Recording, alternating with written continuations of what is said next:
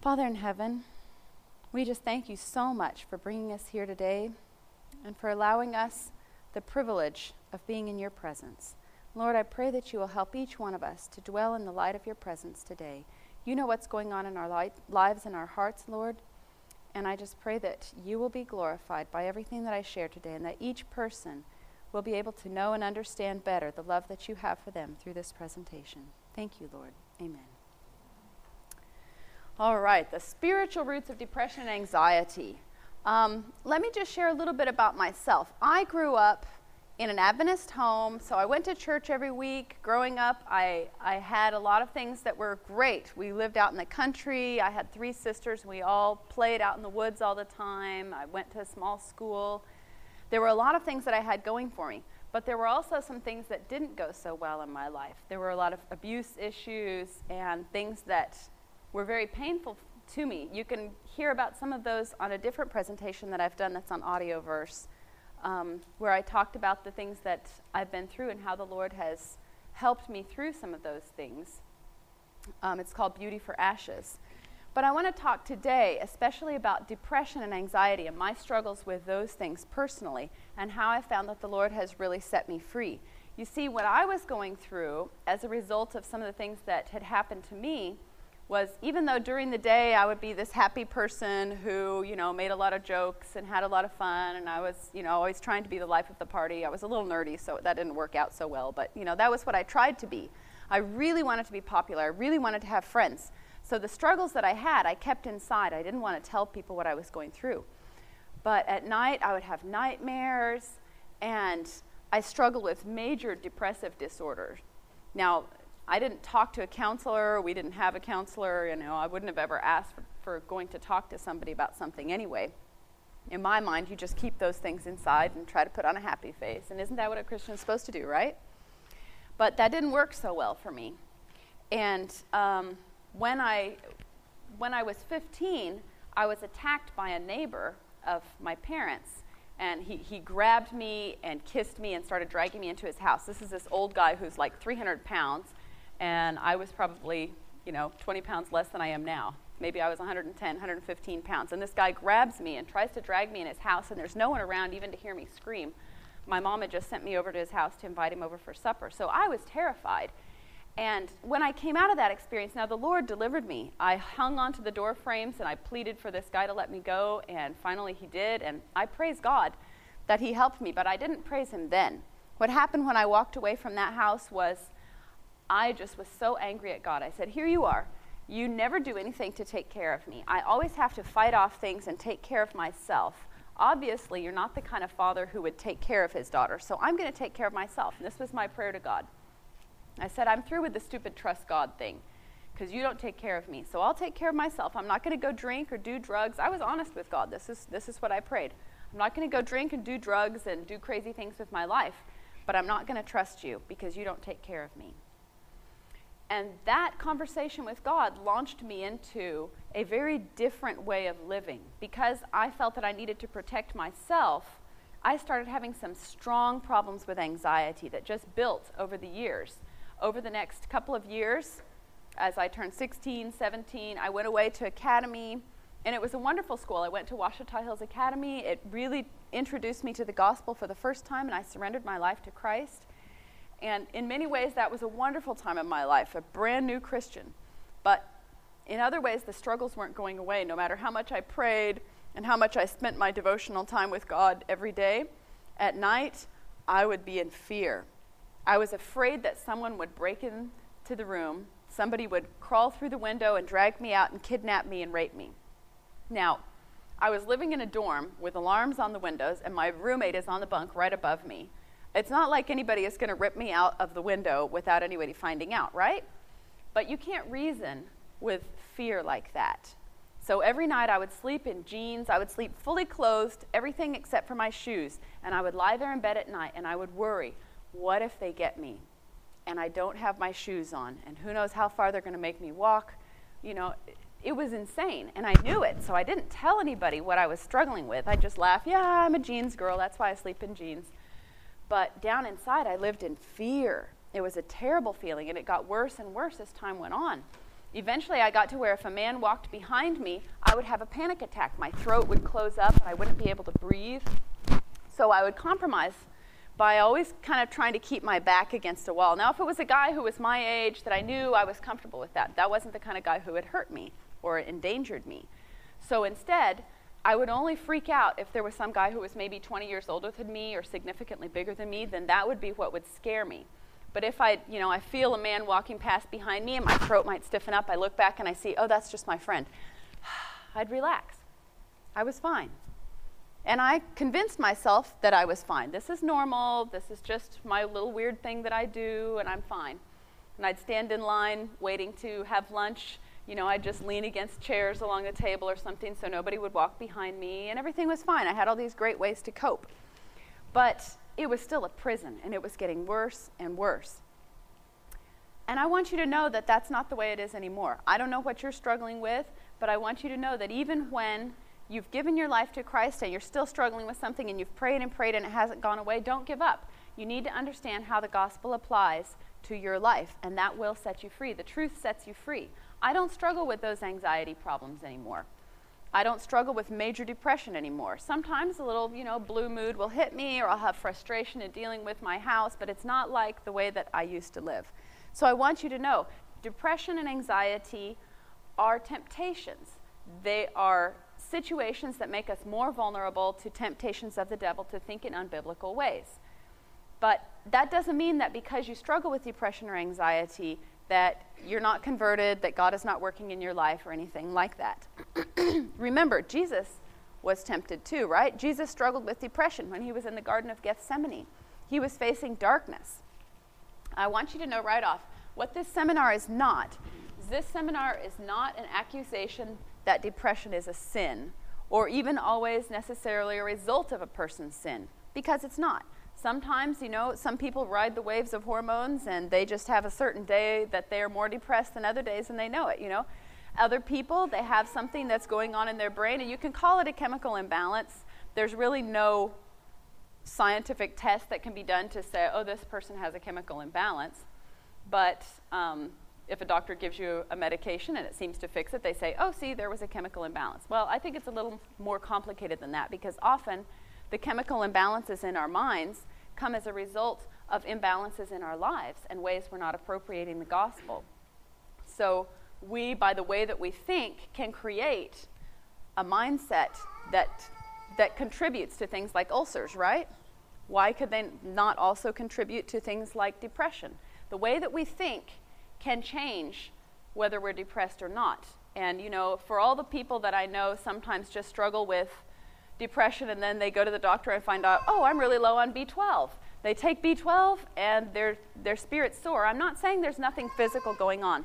What this seminar is talking about is what's going on spiritually that's often at the root. Because I've known many people who in 10 minutes of thinking wrong thoughts can send themselves spiraling into a depression that'll take them weeks to get out of.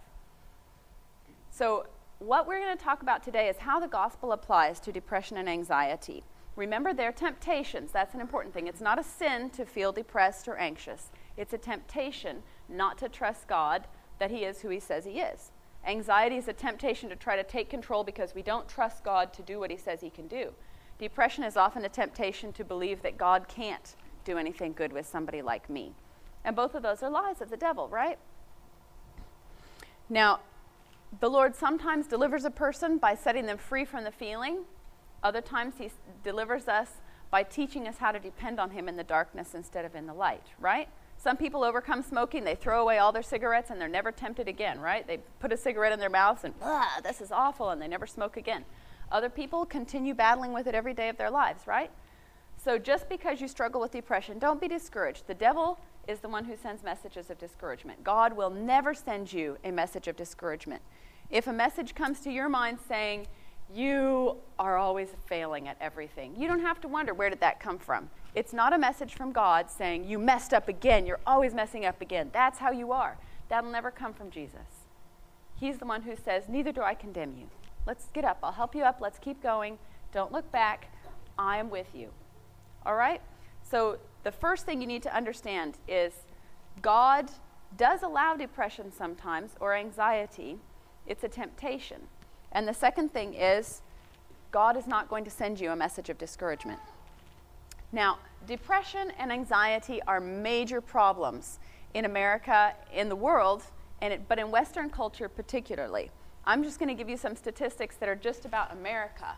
About 9.5% of the U.S. population age 18 and older have a depressive disorder. That means at any given moment, they have a depressive disorder. That's almost 10%. Unipolar, that means not bipolar, major depression is the leading cause of disability in the United States. Not car accidents, not alcohol, but major depression is what keeps people sitting at home. The average age of onset of major depression 50 years ago was 29. Recent statistics indicate average age of onset at, what is it? 14. Is that terrifying to you? It should be. Now, we can blame,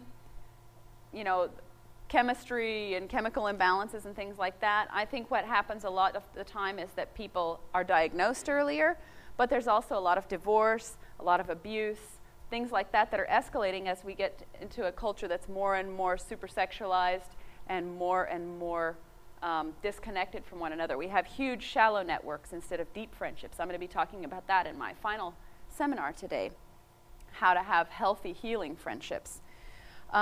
But lastly, depressive disorders often co-occur with anxiety disorders and substance abuse.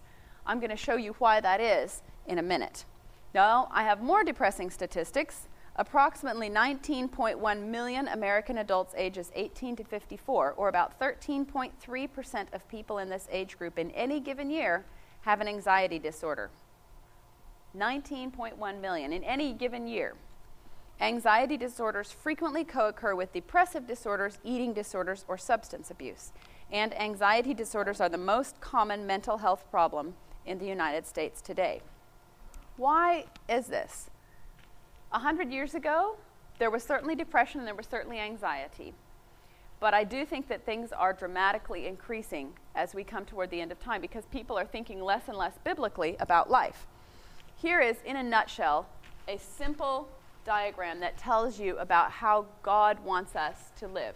He wants us to look unto Jesus. So you have that arrow in the middle going straight up, looking unto Jesus. The Christian is right at the bottom of that arrow, looking straight upward toward Jesus. When you're looking unto Jesus, in general, what happens in all the rest of your life is everything else becomes ordered. It's a gradual process. It's called sanctification. But God brings about healing in all other areas of your life as you're focused on Christ. As you're having a deep devotional time with Him every day, He keeps showing you new areas of your life where the gospel applies. Haven't you ever experienced this? I'm sure you have. When you have your devotional time, and when you're praying, the Lord says, the way that you handled that situation with your teacher the other day, that wasn't loving and kind. You're like, wow, okay, what should I do? You need to go apologize. You need to make things right. Okay, you do that. The next day, you come to the Lord, and as you're praying, He says, the way that you've been treating this person is not respectful. And you go, wow, but that was there yesterday. Yeah, but you weren't ready to deal with it yesterday, right? So God works step by step to bring your life into harmony with His Word as you look to Jesus. That seems simplistic, but it really is that way. What happens when you're not looking to Jesus? Because if I were the devil, I would waste all my energy trying to get you not to look to Jesus.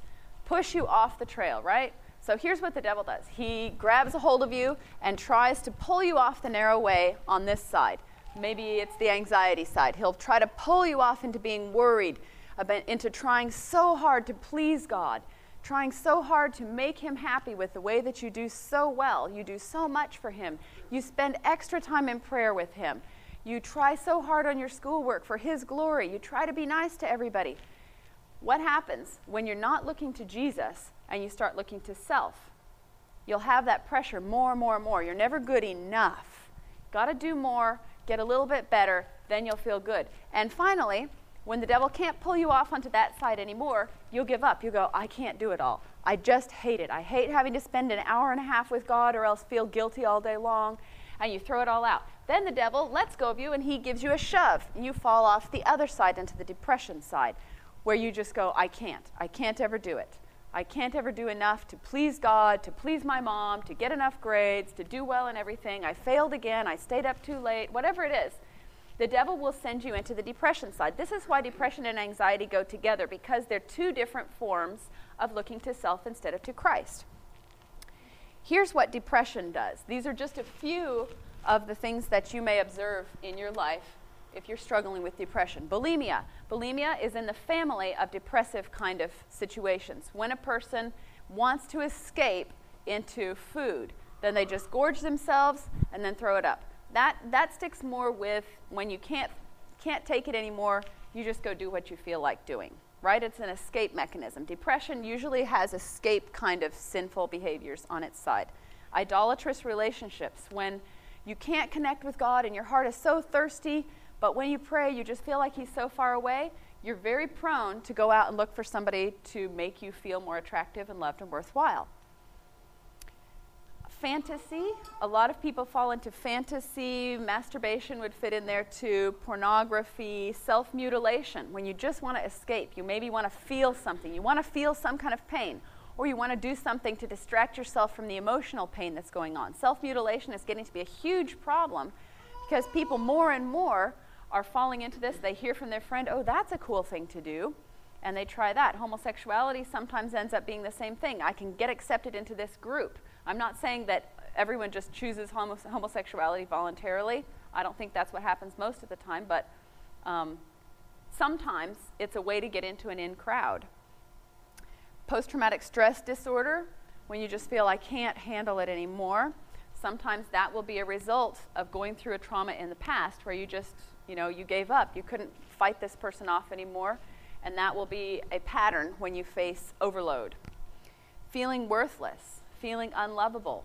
These are direct lies of the devil. Are you worthless? According to the Bible, you are loved with an everlasting love.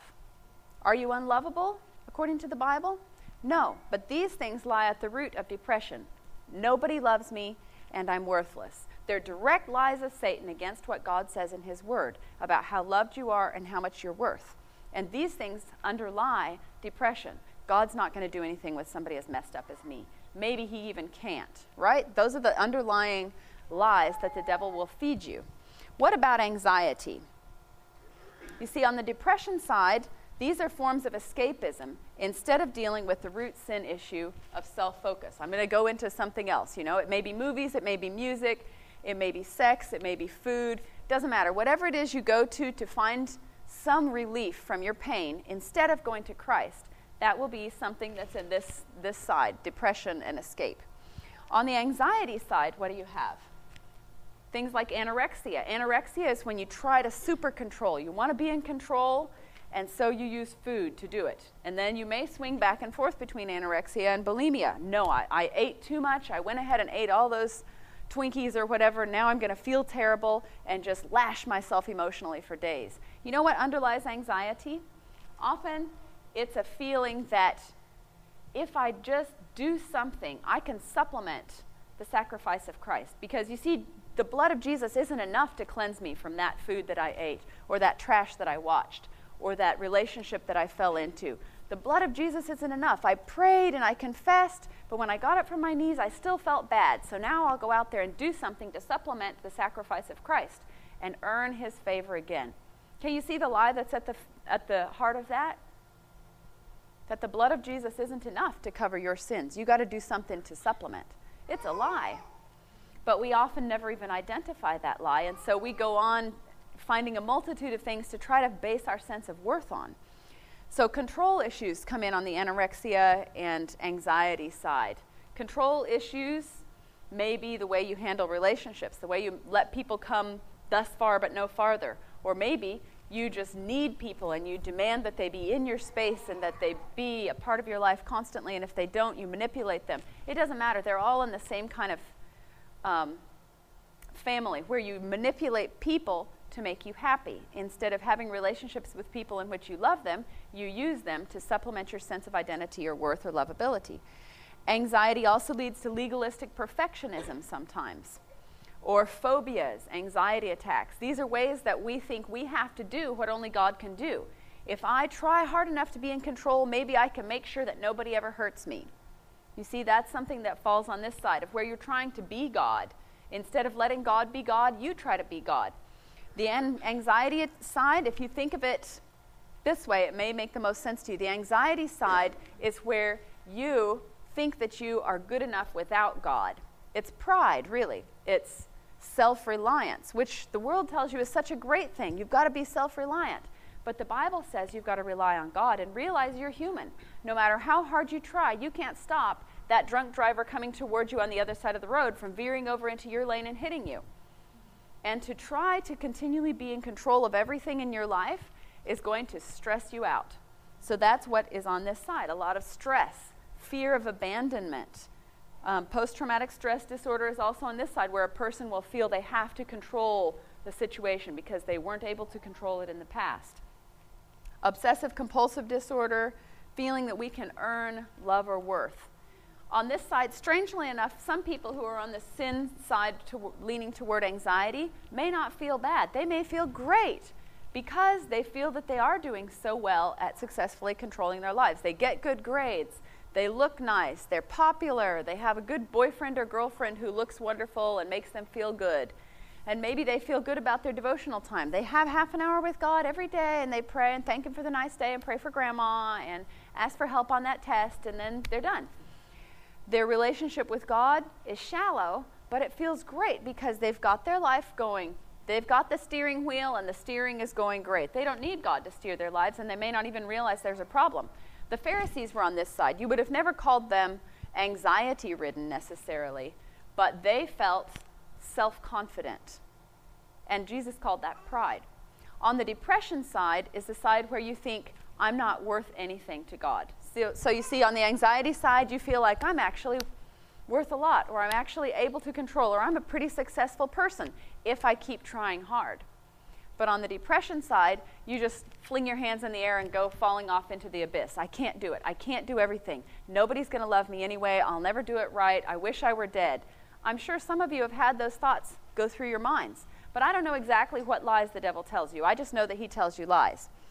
But as you sit down and you spend time with God, you take a journal or a piece of paper and you say, Lord, what are the lies that the devil is telling me? And the Lord will bring them to your mind, the things that come into your mind when you're down. How does the devil start kicking you? You never do it right. You're never good enough. You're so stupid. You're so ugly. Whatever it is the devil tells you, realize that those things are lies, but you'll never overcome them by trying hard, by stepping onto this anxiety inside and saying, if I just throw myself into this, I can do it. You see, I used to tell myself, I just psych myself up when I had to have a test or something, say, you can do it. You can do anything. Now, I knew I can't do anything, literally. I can't walk out into the parking lot and pick up a car, can I? But I would just tell myself, you can do this, you can do this, you can do this. And I would push myself and accomplish an amazing amount by that self-reliance. But in the end, I would crash, either health-wise or emotionally, when I didn't succeed as well as I wanted, or I'd continue riding along in that wave of success, but still feeling I need to do more. If I could get more popular, if I could just be prettier, if I could have better clothes. You never reach the finish line when you're trying to be perfect. Now, looking unto Jesus, sometimes when a person gets so discouraged by the depression and anxiety cycle, they try so hard, they wake up Sunday morning, all right, I'm going to get all this studying done. They make a list for themselves, all the things they're going to do, but they slept in too late because they were up until 2 o'clock in the morning Saturday night, and their brain's foggy. They can't seem to have devotion, so they go find some junk food to eat. Now their brain is even foggier, and they're trying to study, but they're still feeling tired, and they think about this friend, and they wish they could go hang out with that friend for a while. Then they check Facebook, and it's an hour later, and they look at their list of, I was going to have finished all 3 of these assignments by now. I know none of you can relate to this hypothetical situation, right? So then they realize, oh man, I ought to just go get lunch, and then I'll come back and I'll work really hard all afternoon. So they go, okay, I'm going to do this. I'm going to spend this much time. If I can discipline myself for an hour, then I'll give myself a 5-minute break to go down the hall and hang out with my friend. I've done this, okay? I was in college. And then I sort of, at the end of that hour, I go, well, I guess I kind of, disciplined myself long enough. I'm just going to go 5 minutes down to Linda's room. And then, 20 minutes later, I've got to get back and study. And then I come back and study. Then I fall asleep. Then I feel terrible. Now it's 5 o'clock and I haven't gotten anything done. Okay, that is on the anxiety side. I thought I could do it, and I tried really hard, and I failed. So then they stay up until midnight trying to get their studying done, but their brain is foggy and they still feel guilty because they promised God they were going to work really hard. They were going to make this week a new start, and it didn't happen. Then they're likely to swing into the depression side. Maybe just eat a bunch of junk, stay up late. The next morning they're not going to get up early enough to have their devotions because they stayed up so late. Or when they do have their devotions, they fall asleep praying.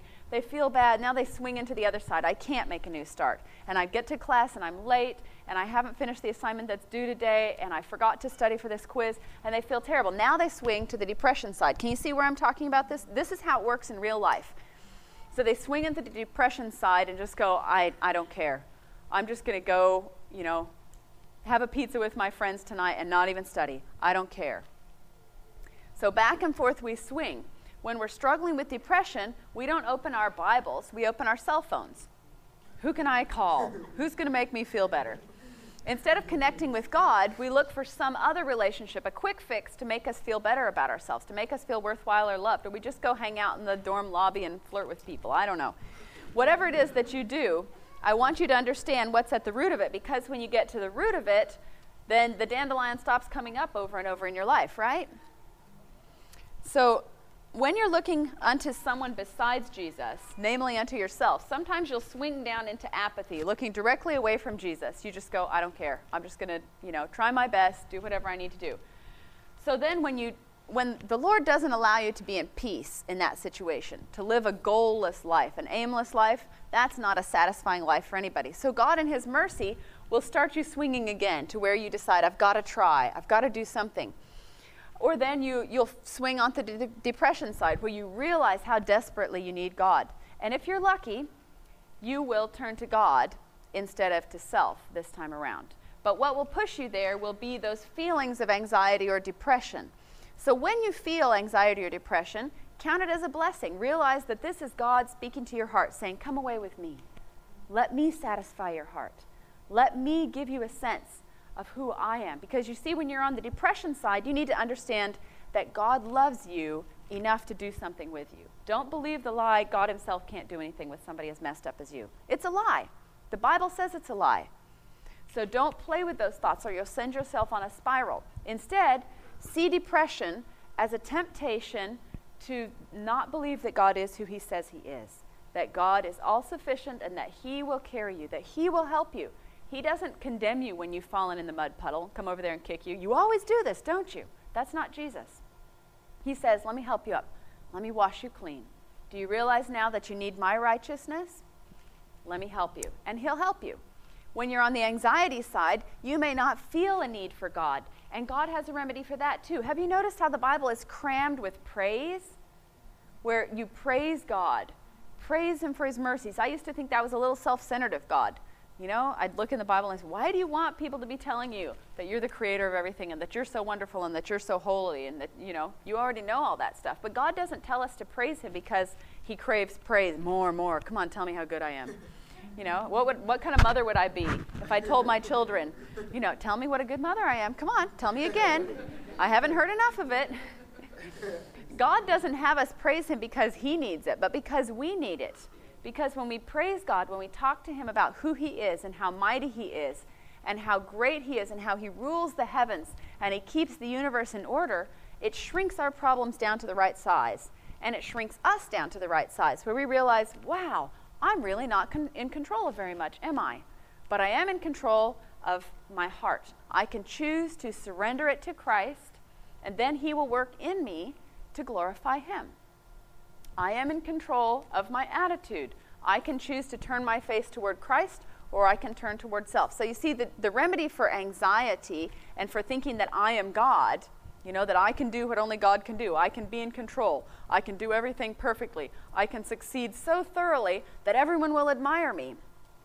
I'm going to talk about that in the next presentation, more of specific ways that God wants to deliver us from being controlled by the need to please people.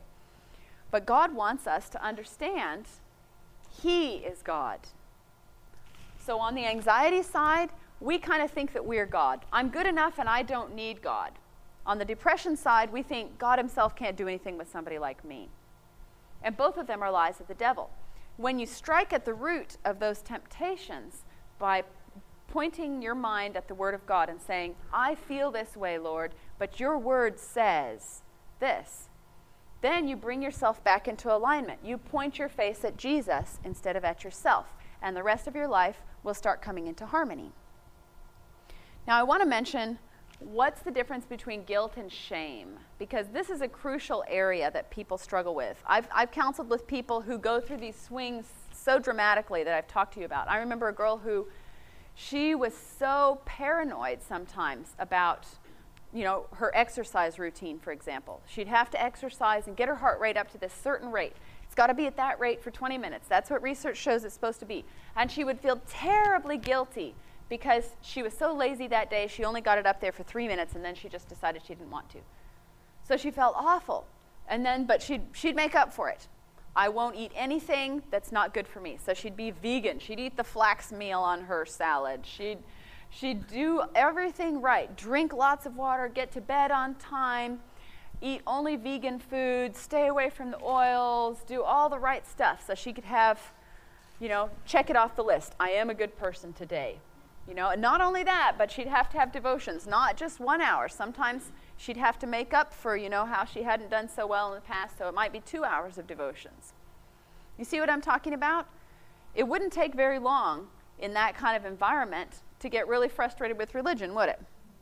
This God who stands over you cracking his whip, get up and do it. And the only way you have any kind of peace emotionally is if you can go through your checklist of all the things that you have to do to please him today. And when you finally got to the bottom, yes, and I even finished having 2 hours of devotions. I pleased him for today, but tomorrow's a new day, and he's going to be up there again telling me what I need to do. So she'd go through cycles. Do well, if you want to call that well, for, a week or two. Then she'd just plunge. I give up. And she'd eat every trashy piece of food that she could find. Eggs and milk and sugar and everything, all at the same time, because you're going to be really bad when you're bad, right? And now other people will do the same kind of thing, but they binge on sex or movies or something else. She wasn't doing those things, but the same mindset was controlling her. So the depression would swing her over to the opposite side. Now what she needed to understand was that looking unto Jesus is the solution. How does looking unto Jesus balance out a person in that situation? Because of course, when you swing into the depression side and you feel terrible for a while, if you don't commit suicide, you'll swing back to the anxiety side unless you're looking to Jesus. You see, when a person feels guilty, guilt is a message from God. It's a wonderful thing. Guilt is a message from God telling you, you've sinned. There's something standing between you and me right here. It's right between us. Let's get it out of the way. I've already paid for it. Let me wash it away with my blood so you and I can be close again. It's a message of hope, right? Guilt is what drives you to your knees to confess your sins because God has promised he will be faithful and just to cleanse you, right? But when you get up from your knees and you still feel bad, is that guilt? It's not a message of hope anymore, is it? Guilt has accomplished what it needs to accomplish in bringing you back into harmony with Christ. When you get up from your knees and you've confessed and you've made everything right and you've surrendered yourself to God, but you get up and you still feel terrible, that's not guilt. That's shame. Shame is a message from the devil that says you are bad. See the difference? Not you've done something bad and it stands between you and me, but you are bad. And there's nothing that God can do to cleanse you completely from this sin. But good news, the devil says. If you just supplement a little bit of the righteousness of Christ with your own filthy rags, I will cleanse you. You will be able to finally win the favor of God back. This is a lie that goes directly to who God is.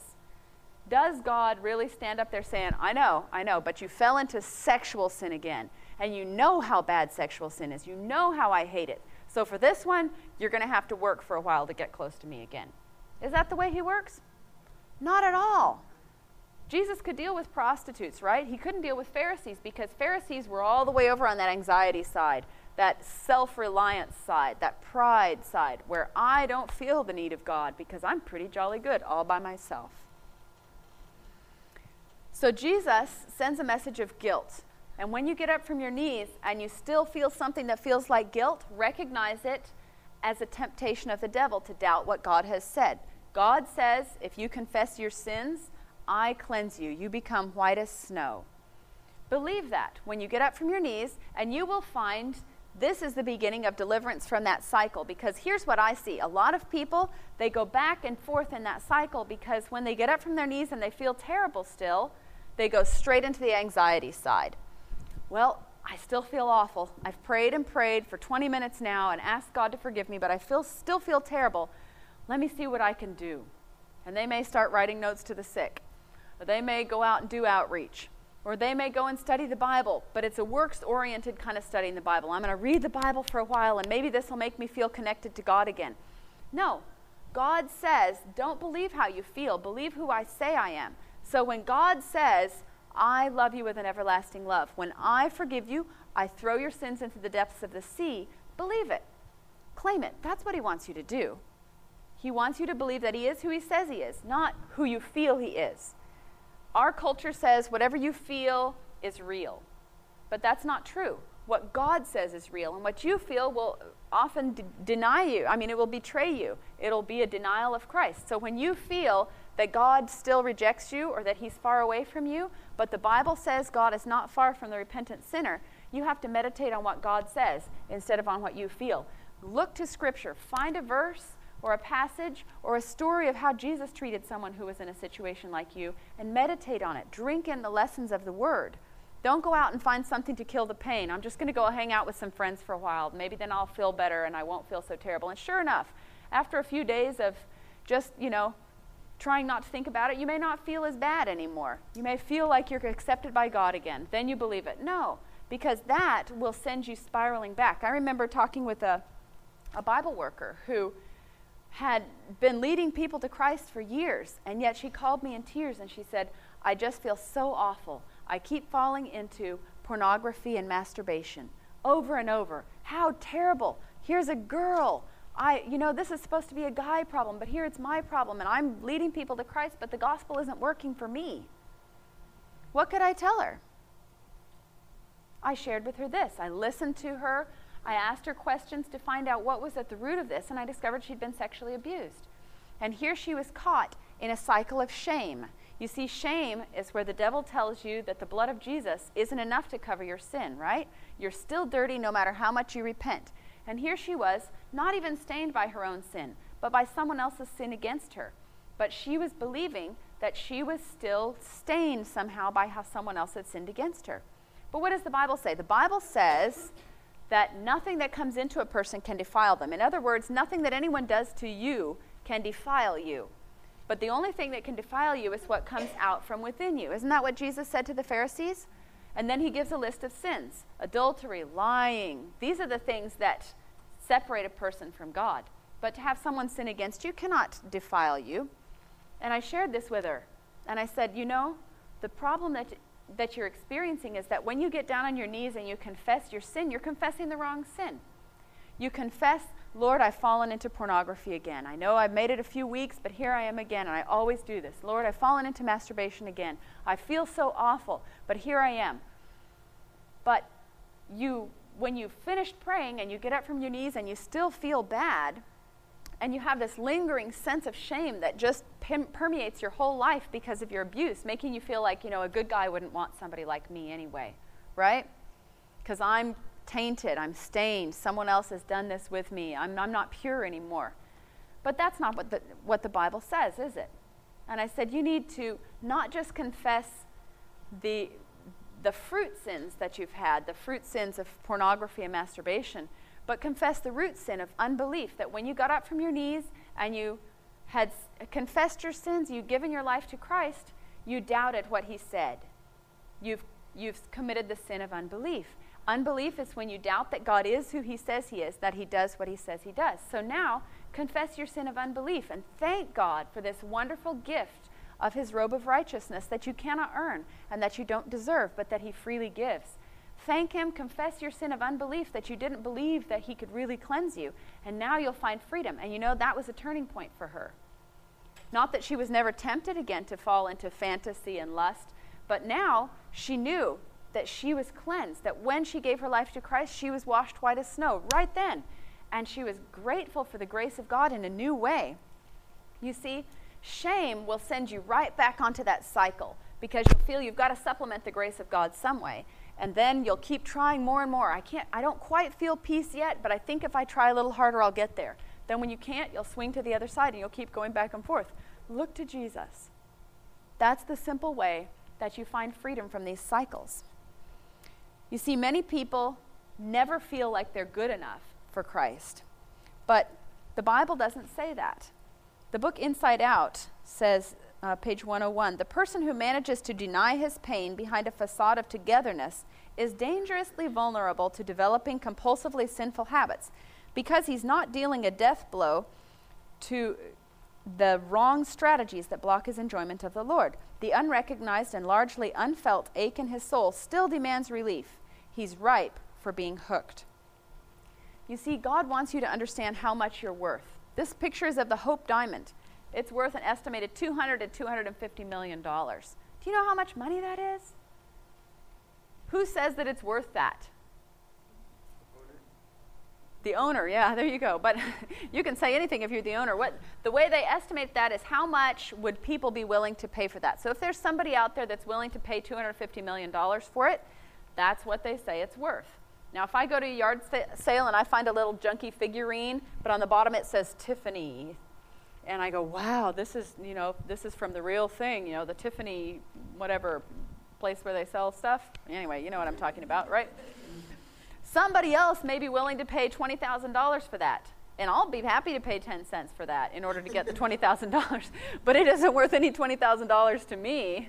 If I find it sitting on the shelf in my kid's room, I'm likely to chuck it in the trash can, right? Because I'm sick of little figurines sitting around gathering dust. But that's me. Somebody else values it, and that is the measure of its worth. How much are you worth? You're worth what somebody paid for you. And when you feel that blanket of depression enveloping you, wanting you to just, come curl up in the corner and be wrapped in depression, this is the way that you'll make yourself feel better. Just get absorbed in these feelings. The world will tell you that's what you got to do. Go feel it. Well, I'm not saying that you shouldn't feel and go through the grieving process if you've been through something terrible. But don't wrap yourself in this sense of, I'm not worth anything. Nobody loves me. You see, the Bible tells us what is the foundation of our lovability and worth. We are worth so much that the blood of Christ cleanses us from sin. Our worth is estimated in light of the price that was paid for us on the cross. And in creation and redemption, God has shown how much we're worth. He created us in his image. And when we rebelled against him, just the fact that he had breathed the breath of life into that ball of mud, the mud that he just made, somehow that ball of mud went from being a ball of mud that he could make more of to being someone that he would give up ruling the universe to rescue. That's the measure of your worth. As you meditate on the lessons of creation and redemption, you'll find freedom from these cycles. You'll find out how much you're loved and how much you're worth. God has created us with those two great longings in our hearts, to be loved and to be worthwhile. Security and significance, however you say it. These are the two great longings that God promises to fulfill. And when you let him fulfill those two great longings, you bind your heart around him like a vine that wraps itself around something. You'll never let him go because he is the foundation of who you are. That's how God wants us to think. In that way, depression and anxiety can be pressures that press us closer to Christ. When I start feeling self-confident, I say, Lord, help me. I need to spend 10 minutes just praising you, talking to you about how great you are and how small I am, how you make every vein and every leaf, and you rule the universe, and I don't need to try to take the steering wheel of my life. I can trust you to take the steering wheel of my life. I don't even have to have the GPS and tell you, Lord, just let me tell you where to take my life. No, we don't have to do that. We trust him, and we give ourselves to him. Depression, A Stubborn Darkness, page 31, which is an excellent book for those who are struggling with depression, says, if depressed persons assume that their problem is fundamentally medical, asking them to look at their relationships or their basic beliefs about God will seem as useful as prescribing physical exercise for baldness. Right? That's why you take an antidepressant if you're depressed, right?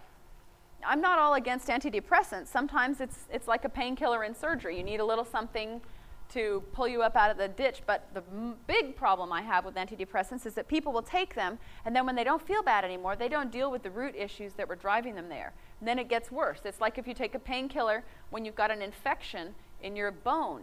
Is that going to fix it? No, it masks the symptoms while the infection gets worse and worse. That's what you don't want. So God wants to cleanse us from the inside out. You know, I once had a bone infection in my foot that it hurt terribly, but I couldn't persuade my dad to take me to the doctor because my foot looked fine. I was like, Dad, please, it hurts so badly. Please, you've got to take me to the doctor. Man, that's not pain. You don't know what pain is. I finally got to the doctor, and the doctor took one look at me and said, you are in the hospital. You could lose that foot. I had to spend 2 days in the hospital to be able to deal with that bone infection. And still, the infection was with me the next year until I ended up having appendicitis and getting in the hospital. And the next dose of antibiotics finally killed the infection in my bone, too. Wonderful. When you don't see outward symptoms, it's easy to think there's no problem. But that's not true. And God is always after the heart. He always wants to reach your heart. So depression or anxiety are pressures that God allows you to go through in order to press you back to himself. See, when you hang on to the hand of Christ and say, I will not let thee go except thou bless me, all the pressure the devil puts on you will just press you closer to Christ. This is how we gain the strength that we need to be overcomers, to make it through the time of trouble, right?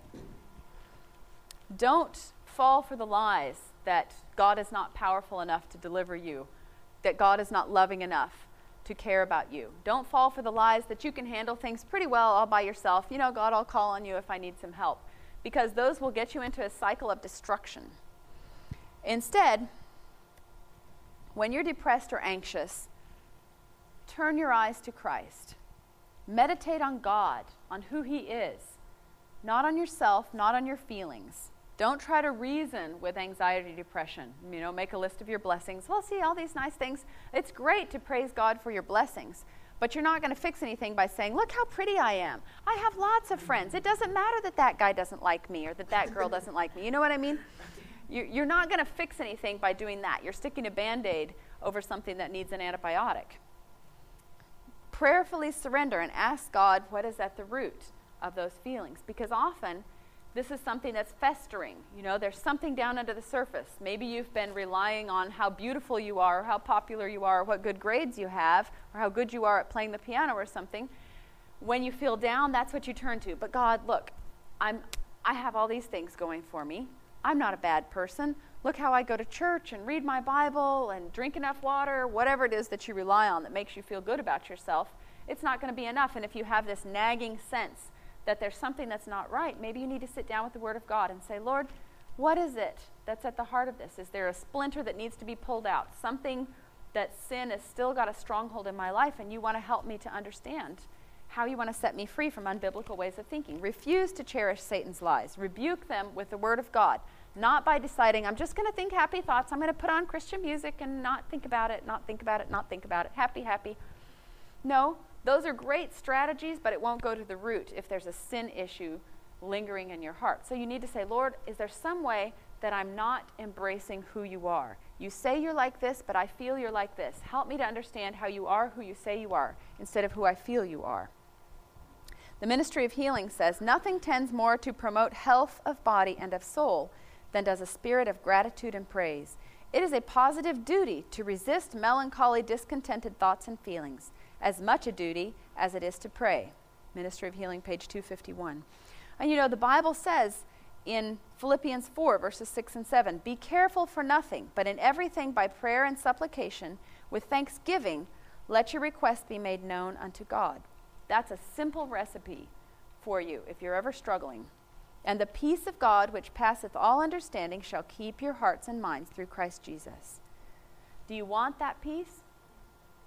Then remember, all suffering is intended to train us to fix our eyes on the true God. Therefore, depression, or anxiety, I would say, regardless of the causes, is a time to answer the deepest and most important of all questions. Whom will I trust? Whom will I worship? Let's bow our heads for prayer. Father in heaven, we thank you so much that your word sets us free from the prisons of Satan. And I pray that every person who listens to this message will be blessed by your word and drawn close to you. Help them to break free from the strongholds and to walk in newness of life. Thank you, Lord. Amen. This media was brought to you by Audioverse, a website dedicated to spreading God's word through free sermon audio and much more. If you would like to know more about Audioverse, or if you would like to listen to more sermons, please visit www.audioverse.org.